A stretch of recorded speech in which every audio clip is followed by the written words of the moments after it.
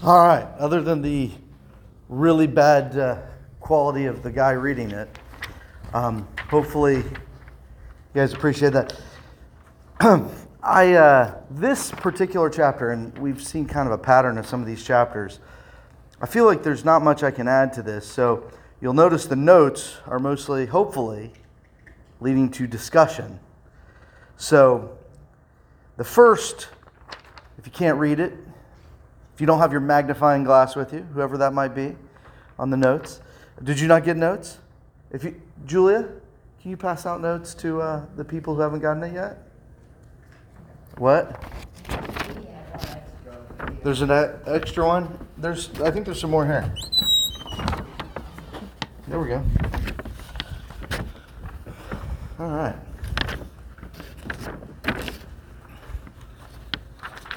Here you go. Oh, there you go. I think those people may need some too here. All right.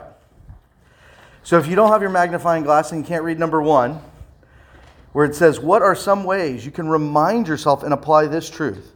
Your presence and approval are all I need for everlasting joy." Pastor J.D. contends that the reason we can't say no to temptation is not that our desires for those things are too large. It's because our desire for God is too small. Do you agree or disagree? That says to write your answer, which you are free to do.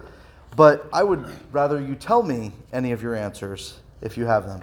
Does anyone have comments on, do you agree or disagree? I guess that's the question. Is it truly that our desire for God is too small? Or is it not? JD's all wet. I think it's that our desires for sinful things are too great. I agree. Okay, you agree. Would you like to elaborate on that? Well, I think he really hits the nail on the head. Our desires are too large, considering that we need our desire for God to be large. There we go. There you go. Yes? I'm just going to add that whenever our eyes are fixed on the things that we want and not fixed on Christ, those desires will seem bigger. So whatever you're looking at is going to seem bigger to you. So if you are always looking at Christ and wanting more of Him, those other desires will seem smaller as your desire for Him grows. Good. Very well stated.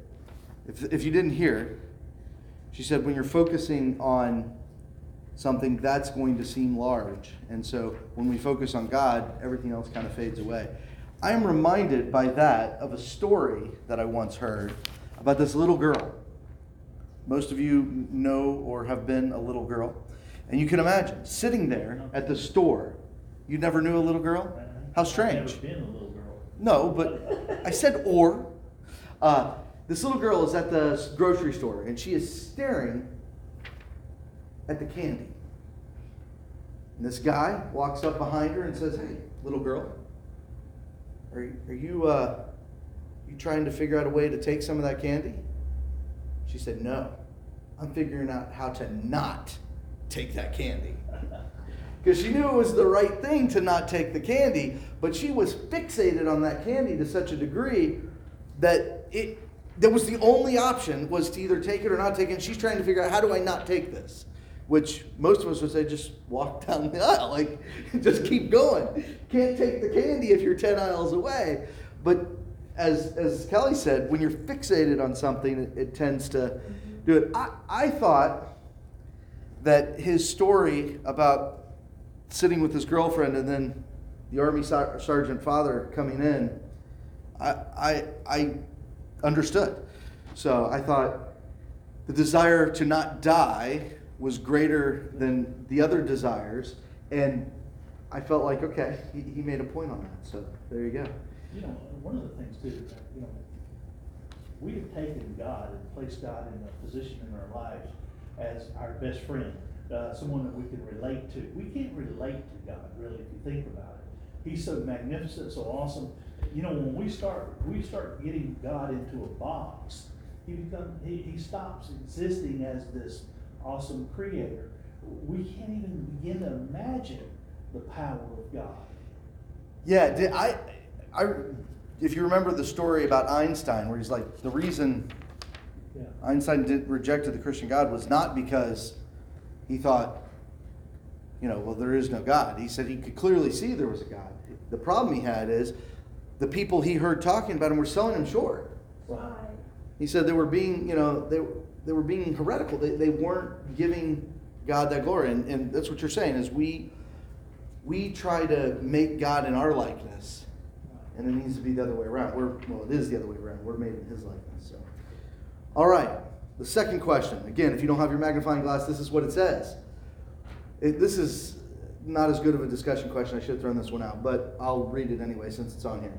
What is the only thing that the Bible states is the power of God besides Christ himself? Does anyone remember that? The power of the gospel. Power of the gospel. Yes, there you go. Barbara gets an A. Or we got an A. The rest of you? No, not yet. B. Maybe. We'll see. All right. Question 3. Has following Jesus Christ ever cost you anything? It says briefly write about your experience. We'll talk about it. You can write later if you want. If you cannot think of a time following Jesus has cost you, ask yourself if you'd be willing to follow Jesus, even if it cost you relationships, job, career, or your life. Has it ever cost you? I don't know if any of you have a story where following cost you. We can quote other stories we may have heard of other people, but... I do. Following God, when I was with Kmart, I had Kmart Corporation decide, you got to understand, as a store manager, I had every Sunday off. I never had to work on Sundays, and because Sundays was my day of worship. And all of a sudden, toward the end of my career with Kmart, they changed the policy, and they stated that all store managers had to work on Sunday. Well, I wrote a letter to the head of personnel, made the statement that, Sundays I go to church. So if it was okay, I would come down to the church. Come down to the store around 3 o'clock in the afternoon and check on the store and everything. But in the mornings, I was at worship.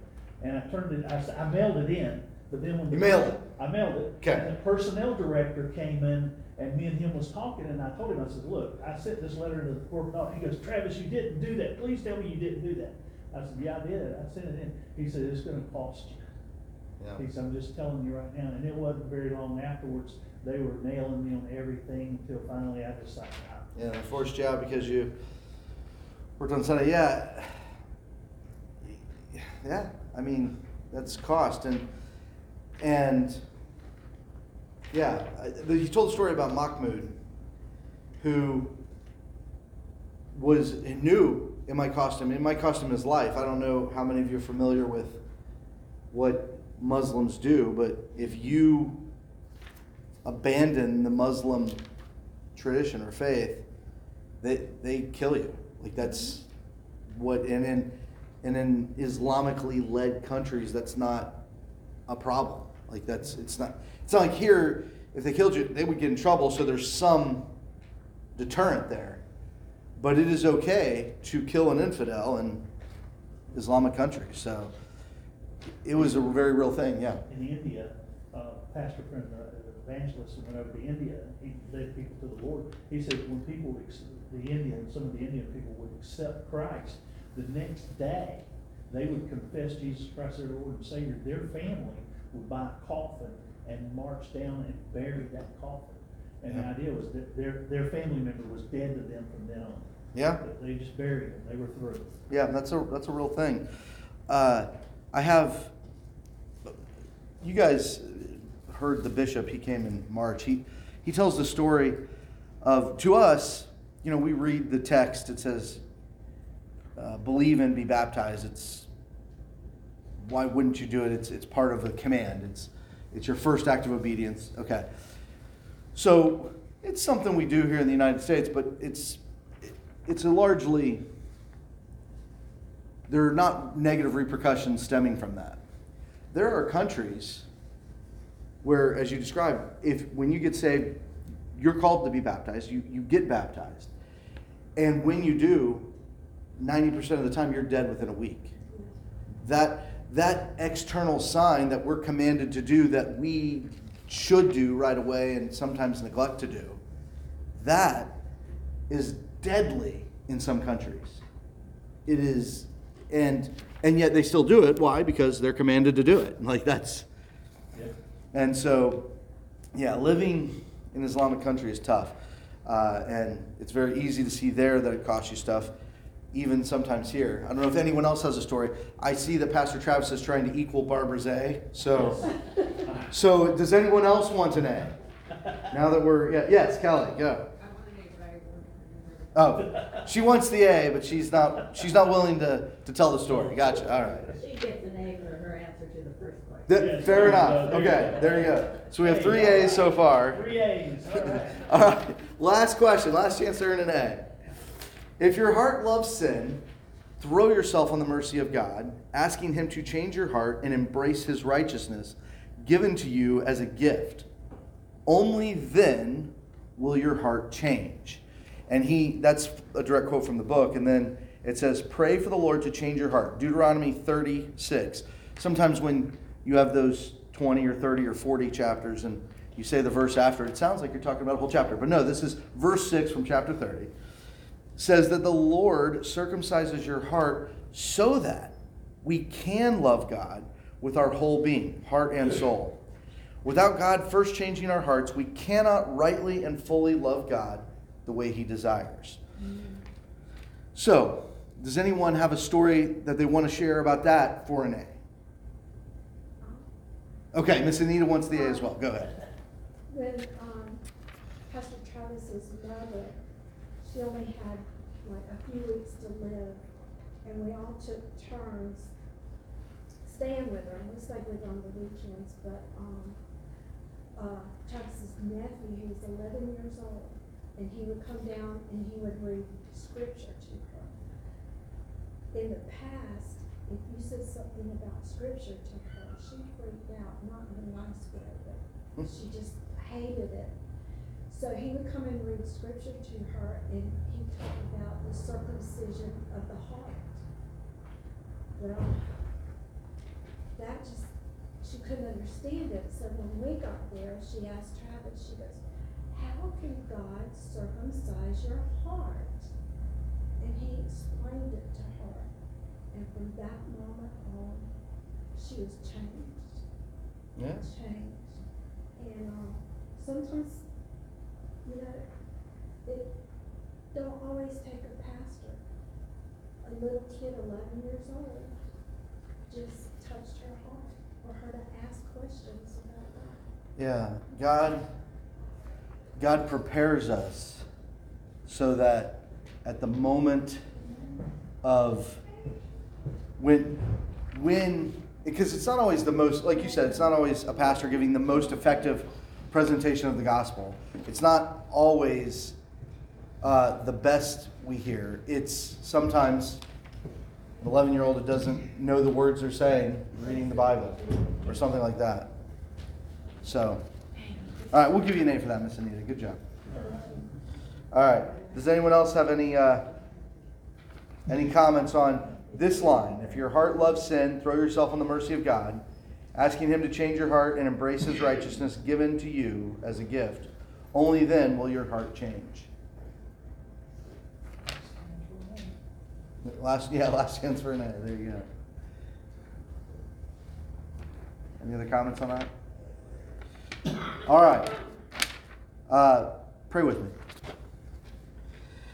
Dear God, we thank you that we are learning more about the gospel. We are learning more about how it can change us.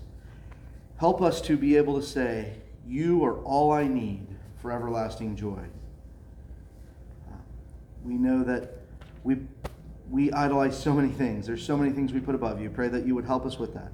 Pray that as you speak to us later today through your servant Randy, that we would hear something so that our lives may be forever benefited. We pray these things in Jesus' name. Amen. Amen.